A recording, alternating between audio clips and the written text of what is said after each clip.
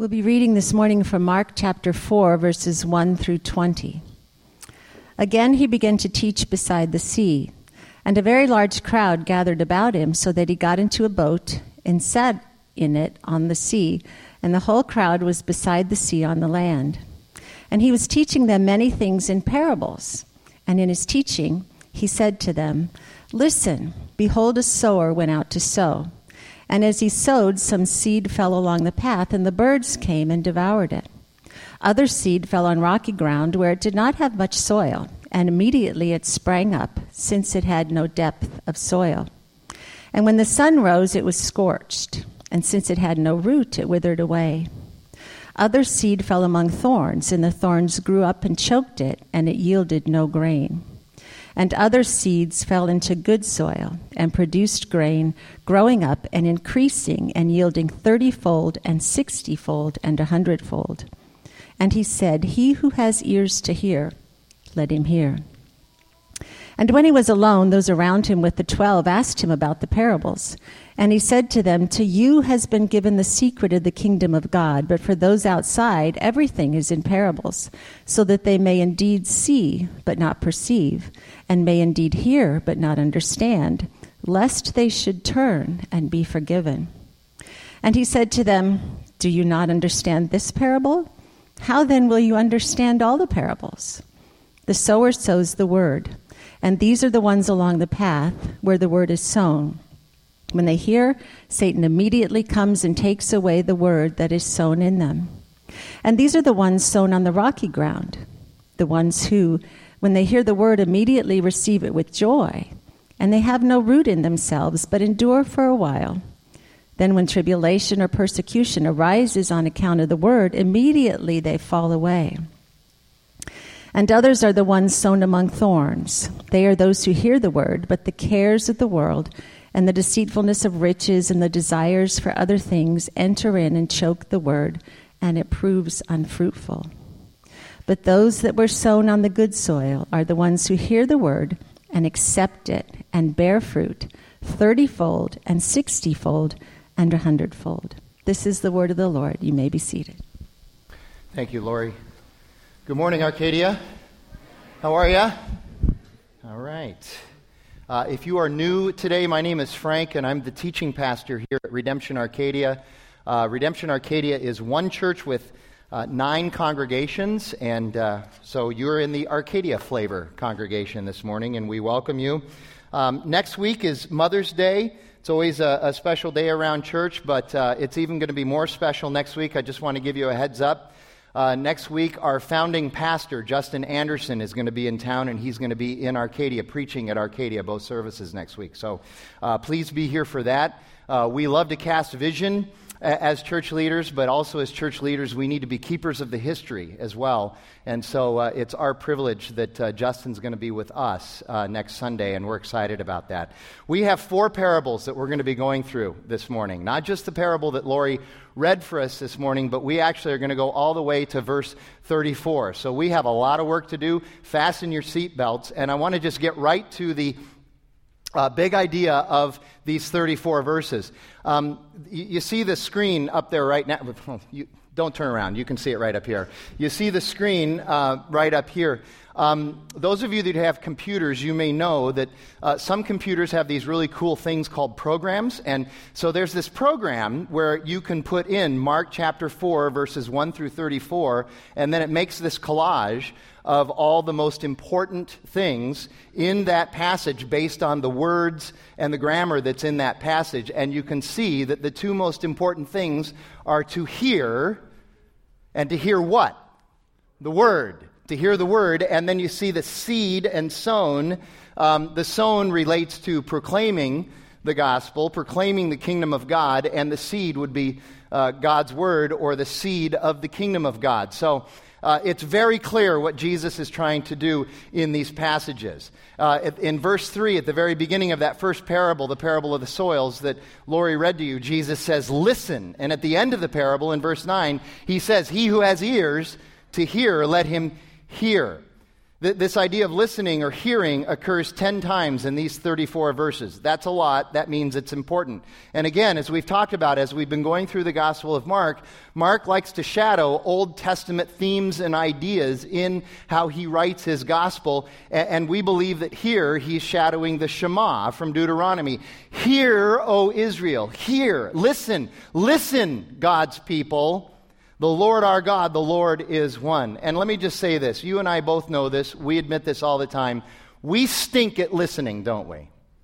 I mean, we really do. Somebody just said, what? We stink at listening. We're very good at getting our message out, at talking, and I know some of you are like, well, wait a minute, you should talk. Well, yeah, I got the microphone right now for the next 45 minutes, that's cool, but all of us are like this. How many of you, you're in a conversation with somebody, and your favorite person to talk to is a lip watcher? They're watching your lips, waiting for your lips to quit moving. They're not listening to you. They're just waiting for your lips to quit moving. Their eyes are focused right here, waiting for you to quit talking so that they can start talking. We just stink at listening is the most important function of communication, and yet most of us are just talkers. We're just talkers. Jesus says you need to listen. That's our big idea today. One word. You should be able to remember this. Listen. Listen. Let me give you a brief explanation of parables. We always need to do this as we get into parables. Parables are a pedestrian illustration of a significant truth about God or God's kingdom, or both. It's a pedestrian illustration about a significant truth about God. It's the word parable literally means comparison. It means to lay one thing next to another thing in order to compare the two and be able to clarify one of them. And so God and the kingdom of God are always being clarified in these parables that Jesus teaches. And Jesus didn't invent parables. A lot of people have that misunderstanding. Parables had been around even before Jesus. There are some parables in the Old Testament. Other ancient orders used parables, but Jesus was prolific at using parables. It was, if not his favorite way of teaching, it was one of his favorite ways to teach. And they're not always the easiest things to understand. Very often Jesus had to explain the parables. And Mark groups these four parables together because they're related and they're connected. We don't believe that Jesus necessarily told these one right after the other, but that Mark has redacted them to be placed together so that he can tell a story. And so we look at the parable of the soils, the parable of the lamp, the parable of the growing seed, and the parable of the mustard seed. And since these are connected, we should talk about how they are connected. The first thing is that they are all kingdom of God parables. They're all illustrating what the kingdom of God is like. And the issues and the principles that Jesus is pulling out of these parables are these. Number one, the kingdom of God cannot be hidden. Number two, the kingdom of God will always produce life.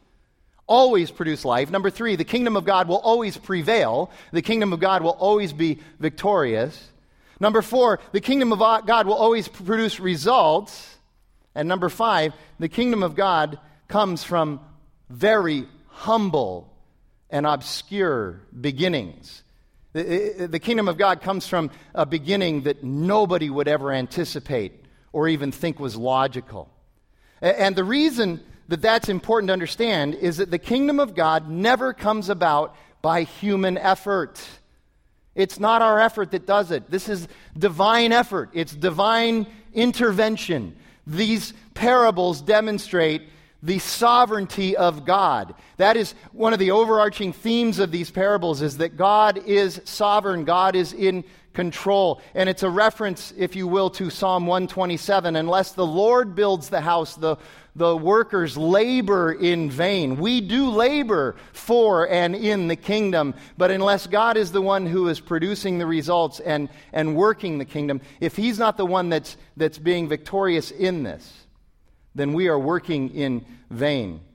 And these parables also have a couple of common pedestrian denominators, and they would be agriculture and light. Those were both significant daily issues that people interacted with back then. On the agricultural side, we need to understand that if they didn't grow something back then, they didn't eat.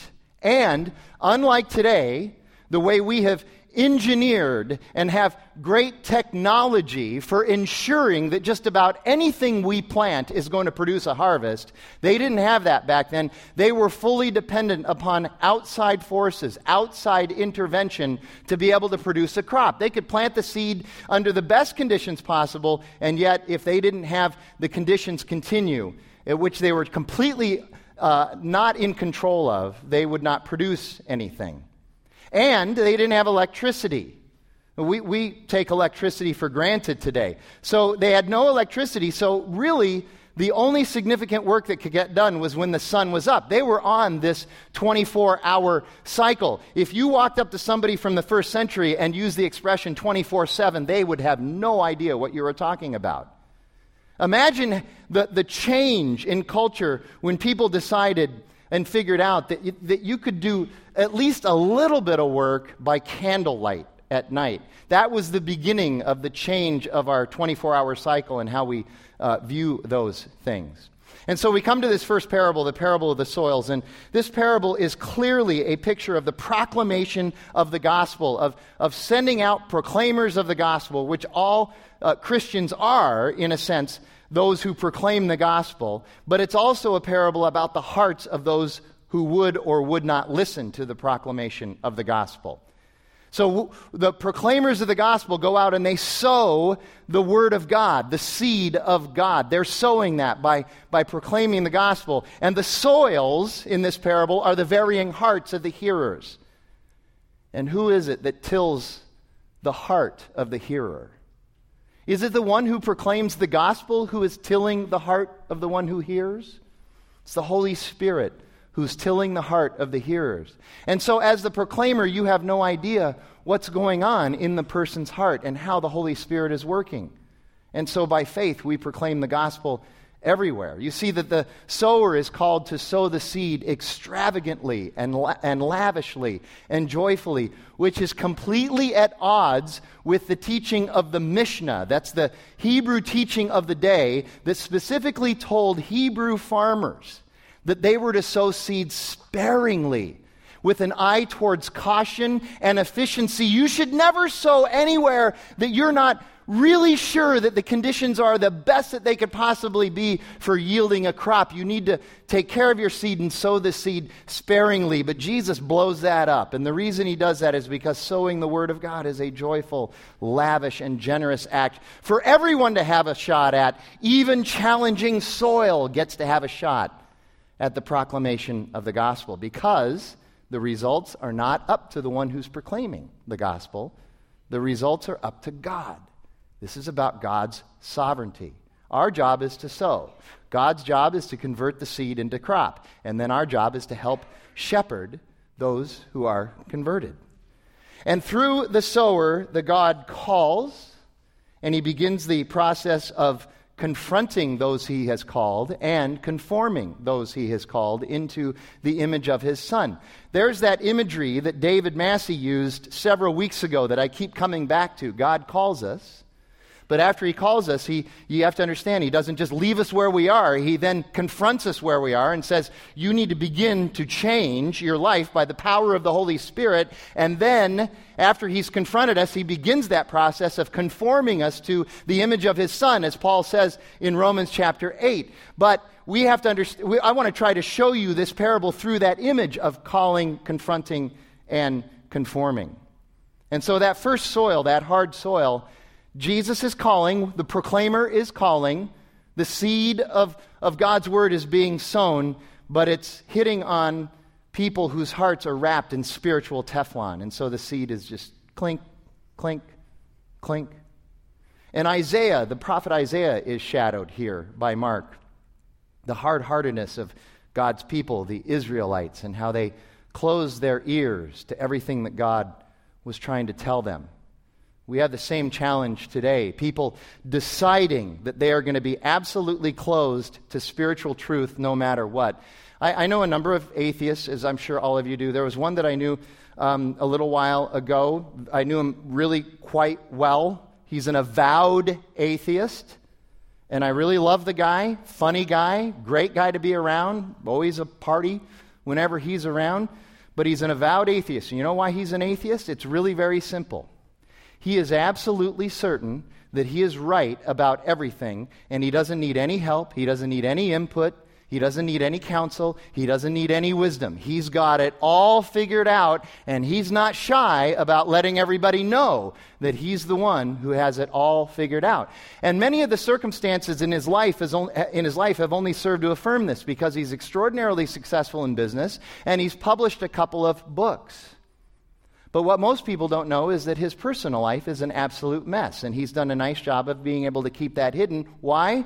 Because it might betray the fact that he doesn't need help in his life, that he's not God, that he is not the ultimate authority, that there is this part of his life that is completely out of control and he can do absolutely nothing about. There's a great theologian named Kevin Spacey, and he once said this: "It's not enough to have a good idea. The conditions also have to be right for people to hear." That's great theological truth. The hard heart needs to be tilled. It needs to be tenderized by the Holy Spirit.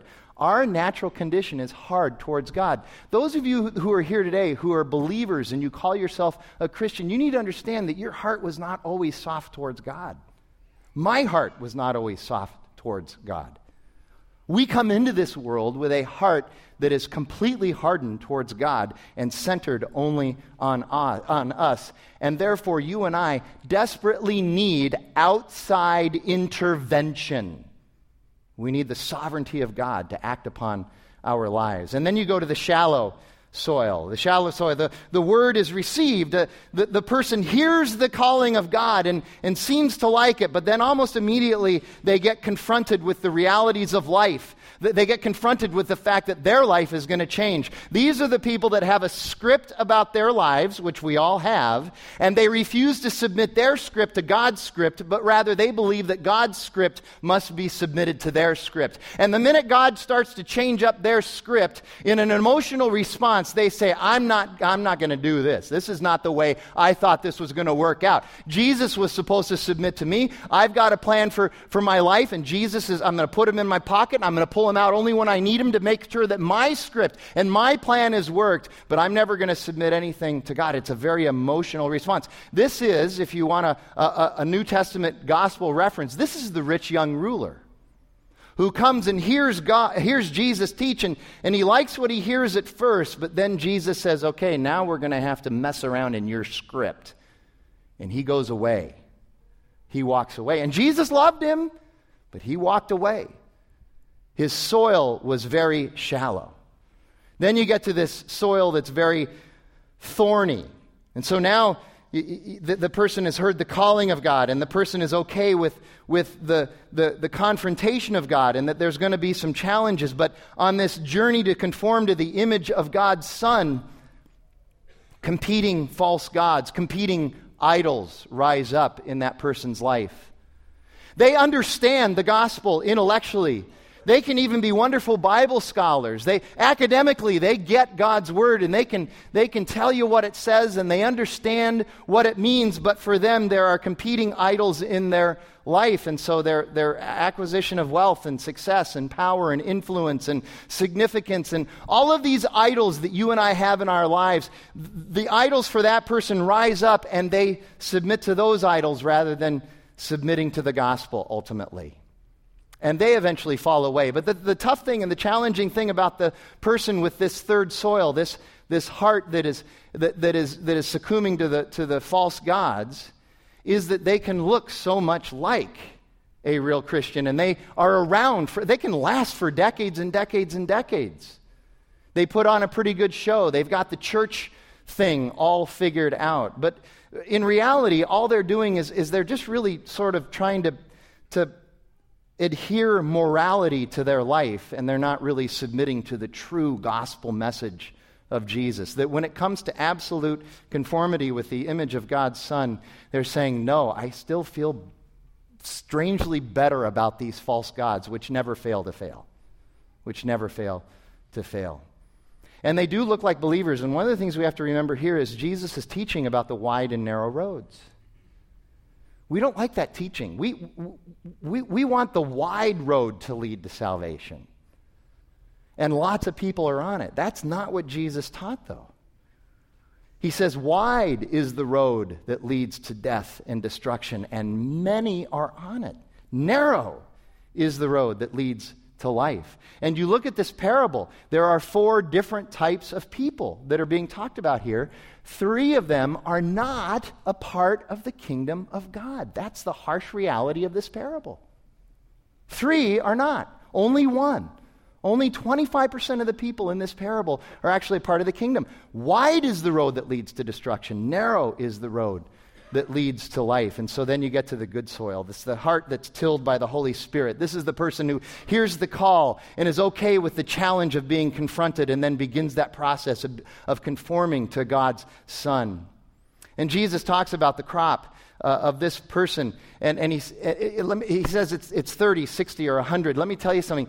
The average crop back then was tenfold. If you had a tenfold crop, you were happy. If you had a 15-fold crop, that was rare, but it was also seen as an incredible blessing from God, and you had a celebration if you had a 15-fold crop. So when Jesus says, sow the seed lavishly, they're saying that's at odds with the mission. I don't get that. But then he's also talking about a crop that yields 30, 60, or 100 or 100-fold.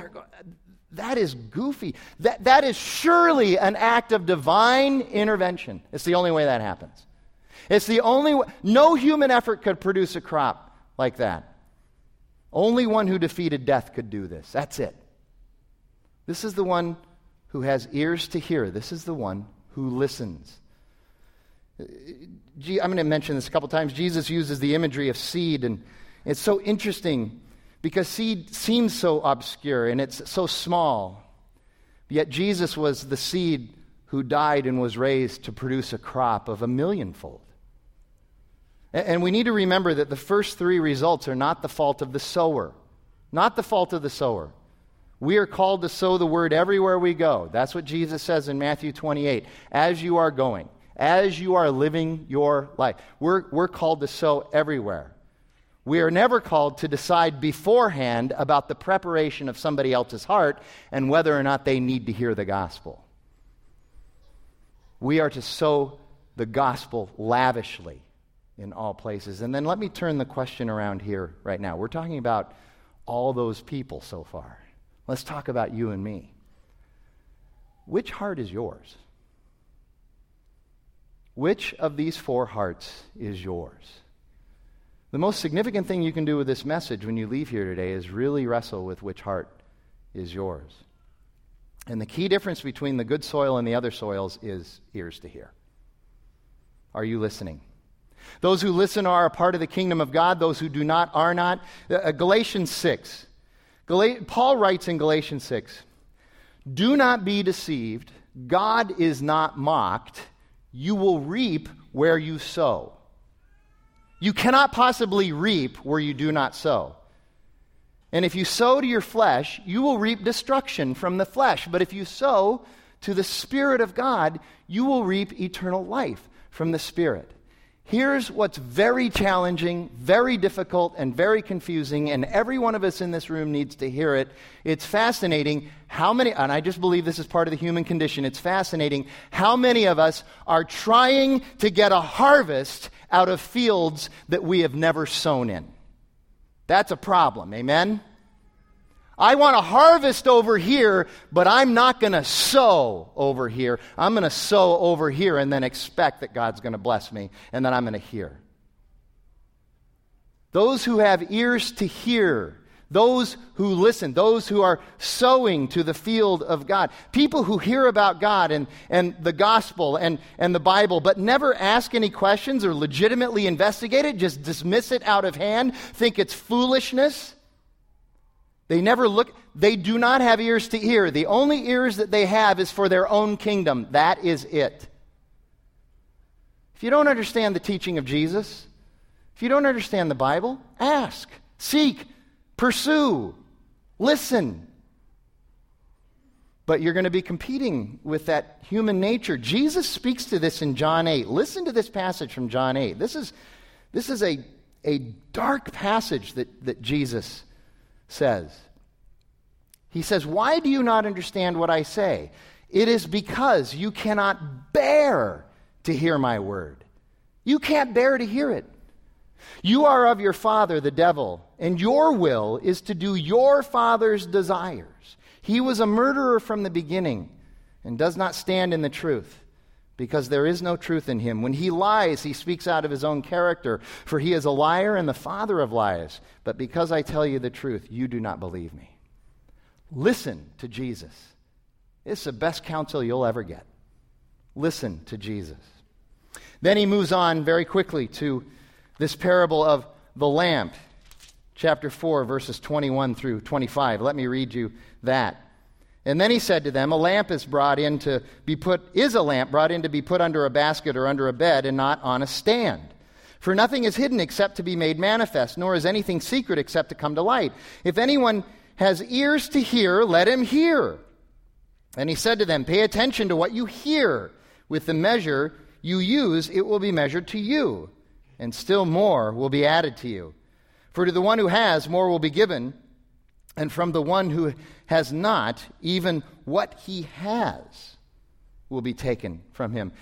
In the Old Testament, a lamp was often used as a metaphor for God. And so Jesus is saying God's not going to be hidden, and therefore you're without excuse. God will not be hidden. God is a lamp. You don't put a lamp under a basket or under a bed or under a table. A lamp is used to give light and to reveal. God will not be hidden, and therefore we're without excuse. That's what Paul says in Romans chapter 1. Look, if you don't believe in God, just look around you. It's pretty hard to deny the existence of something much bigger than you. But Paul also says in Romans chapter 1 that many people do look around and they see the clear evidence for God around them, and what do they do with that? Paul says they suppress the truth. They press down on the truth. They try to cover it up. They try to hold it down. There is so much going on between this passage today and Romans. It's fascinating to me. We're suppressing the truth, but Jesus is saying ultimately God will not be hidden, and therefore Jesus will also not be hidden. Let me just make this comment. 2, 3, 4 weeks ago, a number of Christians have been executed in the Middle East and in North Africa.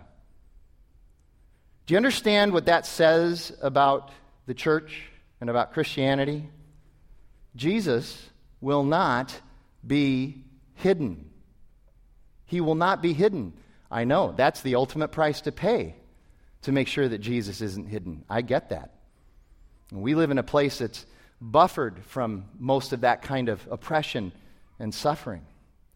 But I need to tell you something. Scripture says that the fact that those Christians were murdered actually frightened their persecutors. It frightened their oppressors.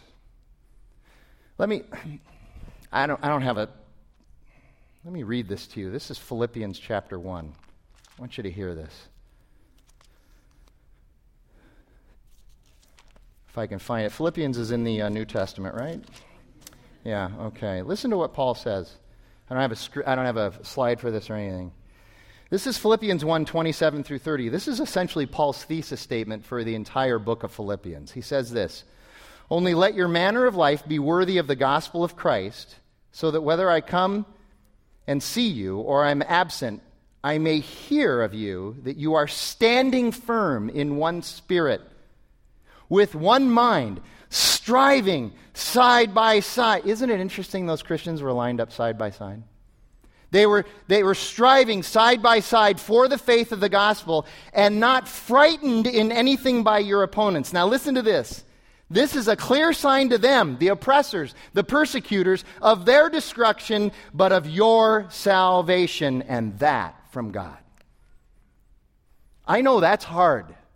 We look at them being executed and murdered, and I'm telling you, that's the last thing those persecutors wanted. They wanted conversion. That would not have been on the 24-hour news cycle, their conversion, but rather their execution. It's a clear sign to their destruction. The kingdom of God will not remain hidden, and Jesus will not be hidden, and he will not be restricted or conformed to being placed under a basket or a bed, and he won't be poured into old clothing or poured into old wineskins, as we've already heard in Mark. The kingdom of God will not remain hidden. People won't always see it. People won't necessarily have eyes to see or ears to hear, but it is there and it will not remain hidden. God will prevail, and one of the big ways that he will prevail will be through the bride of Christ, as you and I love and serve and endure persecution. But verse 23 says that we also must pay attention to what we hear. There's that listening idea again. And really, this is also a lesson about how our faith, there's no such thing as a private faith. Culture wants us to keep our faith private and personal. That can't happen. Read the Old Testament. Read the prophets. Was their faith private and personal? No, it was not. It was loud, proud, and public, and it got them into a lot of trouble. They didn't ask for the trouble. I'm not telling you to go out and ask for trouble. Peter makes that very clear to us. Just don't be surprised when the trouble comes. Our faith needs to be public. It needs to be heard. And truth will eventually be revealed and win. And then I love the picture of how Jesus uses light here. Light does many things, but there's three I just want to mention very quickly. Number one, light measures things. You understand that Jesus said, I am the light, and Jesus is the ultimate measure of everything we do. The problem is that you and I never want to measure ourselves against Jesus, even though in Christ we have his righteousness. But instead, we're always trying to measure ourselves against other things to make ourselves feel better about ourselves. And so we measure ourselves against other people. This is known as the social comparison process. It's very common. Every one of us can look around and find somebody who's more derelict than us, and then we can feel good about ourselves. Well, at least I'm not that person. I'm obviously getting into heaven.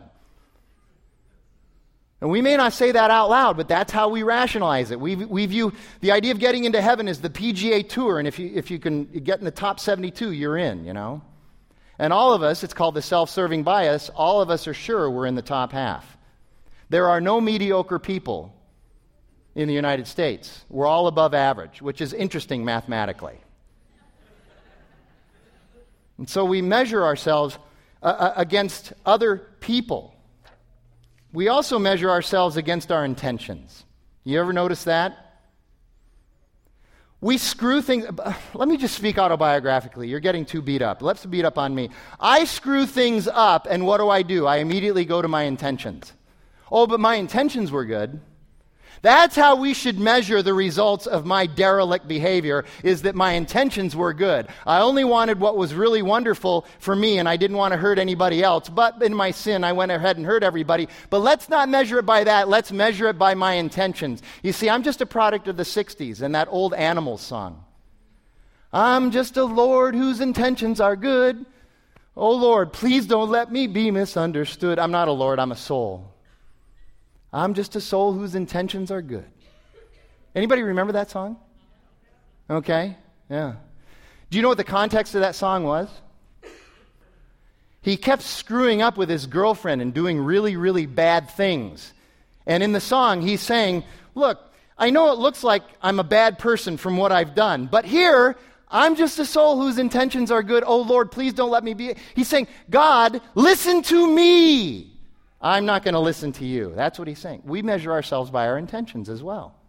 Jesus is the ultimate measure. We also measure ourselves by our causes that we get involved with. Well, I'm involved in this cause, and I'm involved in that cause, and I'm going to clean this up, and I'm going to fix that, and I'm going to help with that, and I'm going to send $5 over here. I'm going to buy a T-shirt and a bumper sticker. We love T-shirts and bumper stickers, don't we? All that is morality. It's just morality. It's not the gospel. We need to remember Romans chapter 3. All have sinned and fall short of the glory of God. All have sinned and fall short of the glory of God.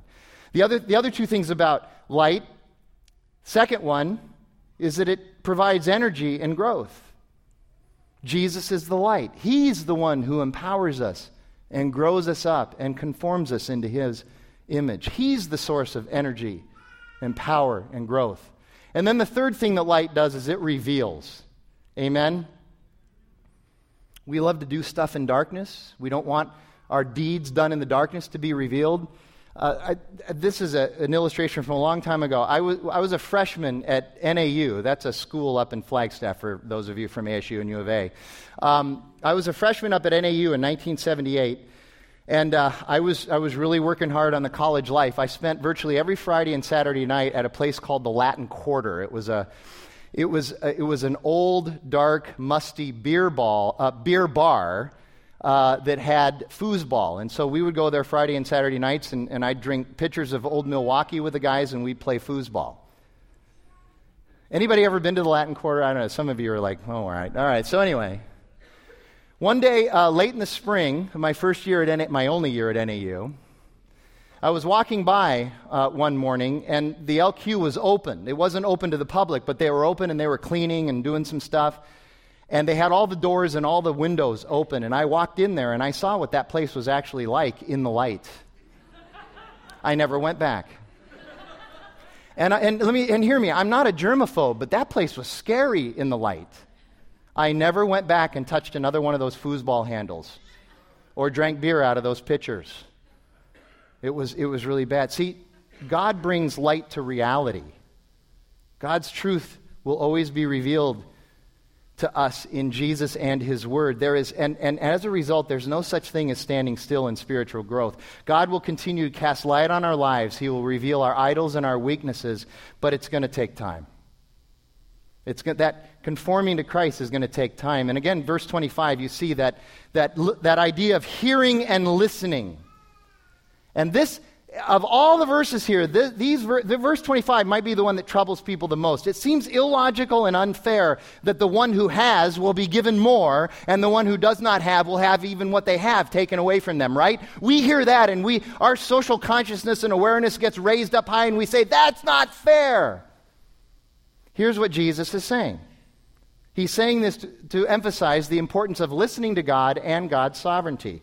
He's saying the one who listens to God will gain understanding. And the more they listen to God, the more understanding they will gain. And the more they'll be given, the more they will gain, and the more God will reveal to them. The more you're listening, the more you're reading His Word, the more you're praying, the more God is going to give you in revelation. But the one who does not listen, even that which they think they have, I have faith in myself. I am the one who is wise. I have faith in my relationships. I have faith in my social network. I have faith in my career. I have faith in my education. Even that which they think they have, eventually that'll be taken away from them, and they will see the fallacy of their false god. And we move to the last two parables. These last two parables are all about the surprising results in the kingdom of God. The kingdom of God grows in ways that you and I can't imagine, especially with its humble beginnings. And understand the humble beginnings are a dead guy on a cross who rode a donkey and had a ragtag group of disciples that were known as idiotos. In Acts chapter 4, the disciples were described with the Greek word idiotos. I'll give you one guess what English word we get from that word. They were idiots, uneducated. Look at that next one, the verses 26 through 29. Jesus says, and He said, the kingdom of God is as if a man should scatter seed on the ground. He sleeps and rises night and day, and the seed sprouts and grows. He knows not how. The earth produces by itself, first the blade, then the ear, then the full grain in the ear.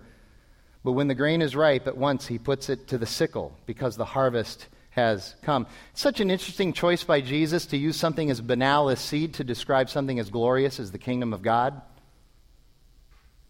And it is God who causes the growth in the kingdom of God. And the irony is that you and I labor in and labor for the kingdom of God. We're called to do that. But we must understand that the growth and results always come from God. We're in charge of being obedient. That's what we're in charge of. Being obedient. God is in charge of the results. In other words, here's a bumper sticker for you. Fruit happens. That's the way it works in the kingdom of God. Fruit happens. It's 1 Corinthians chapter 3, verses 5 through 9. Listen to what Paul writes. What then is Apollos? What is Paul? Servants through whom you believed, as the Lord assigned to each. You hear that? Servants through whom you believed, as the Lord assigned to each. I planted, Apollos watered, but God gave the growth. So neither he who plants nor he who waters is anything, but only God who gives the growth. He who plants and he who waters are one, and each will receive his wages according to his labor, for we are God's fellow workers. You are God's field, God's building. Again, fruit happens. We need to remember that. People constantly want to try to bottle spiritual growth, and I just don't see it. There's no guaranteed formula or methodology for spiritual growth other than just listening and being with Jesus. That's it. That's my book on spiritual growth. Listen, be with Jesus. The rest is up to you, and fruit will happen. Now, of course, Jesus always has a complete presentation of the kingdom of God. There will be judgment. There is not a kingdom of God without separating the crop from the chaff. That's that sickle imagery in verse 29. He's separating the wheat from the tares. That will happen. Judgment will come. And then finally, that last parable, the mustard seed, verses 30 through 34. And he said, with what can we compare the kingdom of God? To what parable, or what parable shall we use for it? It's like a grain of a mustard seed, which, when sown on the ground, is the smallest of all the seeds on earth, yet when it is sown, it grows up and becomes larger than all the garden plants and puts out large branches so that birds of the air can make their nests in its shade. With many such parables, Jesus spoke the word to them as they were able to hear it. He did not speak to them without a parable, but privately to his own disciples, he explained everything. This parable is about the time it takes to grow and the contrast of the small beginnings compared to the unbelievably large result. This is a very small seed. It's an unimpressive plant for weeks, and patience is required. Patience is required. The problem, though, is that we're all Jack Bauer. You ever notice that? We don't carry guns. That's not the reference I'm making, but we're all Jack Bauer. We want growth now. We want results now. We want perseverance now. We want maturity now. We want patience now. Chloe, now. That was his favorite word if you watch that show. Now! We're all Jack Bauer. The parable, though, reminds us of that Greek word hupomene. Patience, endurance, perseverance, steadfastness. It reminds us of Eugene Peterson's long obedience in the same direction. That's what we're called to. But the parable also emphasizes this idea of unimpressive beginnings contrasted to the resulting supremacy. Jesus, for most, is very obscure and insignificant, and yet he has grown into this bride. For 2,100 years, he has grown this bride, the church, into billions of people, literally billions of people. No one could have ever imagined this. Could you imagine standing there at the cross looking at Jesus going, you realize that in 2,100 years this thing is going to be all over the world and billions of people will have come? They would have said, you're on crack, man. That's not going to happen. That's just not going to happen. I love Adolf Schattler says this. What appears to be the smallest is nevertheless the greatest. In that which is hidden, the foundation of a work is laid that will encompass the whole world. This parable is also about appearances. The kingdom of God will not be ushered in, as many think, with great pomp and circumstances. In other words, don't look for the impressive, look for the substantive. But you and I, we're too attracted by those things that please our eyes, by the glittery and the glitzy. We're too attracted by the impressive. And instead we get fooled. We think that if something is impressive looking, it's going to be substantive. That's not always true. In fact, it hardly is ever true. The kingdom of God is about being substantial, but it comes from very ordinary pedestrian packages, like clay jars. Some of the most significant mustard plants I know don't look like much according to world standards. Some of you know one of our founding pastors, Tom Schrader. He was here in March to speak to us. And Tom tells this story, so I don't feel bad telling it, okay? But this is a great example of what we're talking about. You've seen Tom. He's vertically challenged. He's got all kind. He's slow moving. You look at him and you just go, really, that guy? That's the way the world looks at things. About 10 years ago, he was called to speak at a very large conference. As it used to be called to a lot of these things when his health was better. And he was called to speak there, and as he got off as he was coming out of the airport, there was a guy there that with this, the sign said Tom Schrader. He didn't know what Tom Schrader looked like, but he was a part of the church, so he was holding up the sign, Tom Schrader. And so Schrader walks up to him as the guy's looking past Schrader, and he goes, "I'm Tom Schrader," and he looks, he's, "Really?" "Yeah, I'm Tom Schrader." Okay, so they get in the car, and the guy starts asking Tom all these questions, and Tom, there's kind of an edge to these questions. Finally, Tom says, what's going on? Why are you asking all these questions? He goes, "Well, I really heard that you were something. You're not what I expected." And then he said, "You really don't look like much." He said that to him.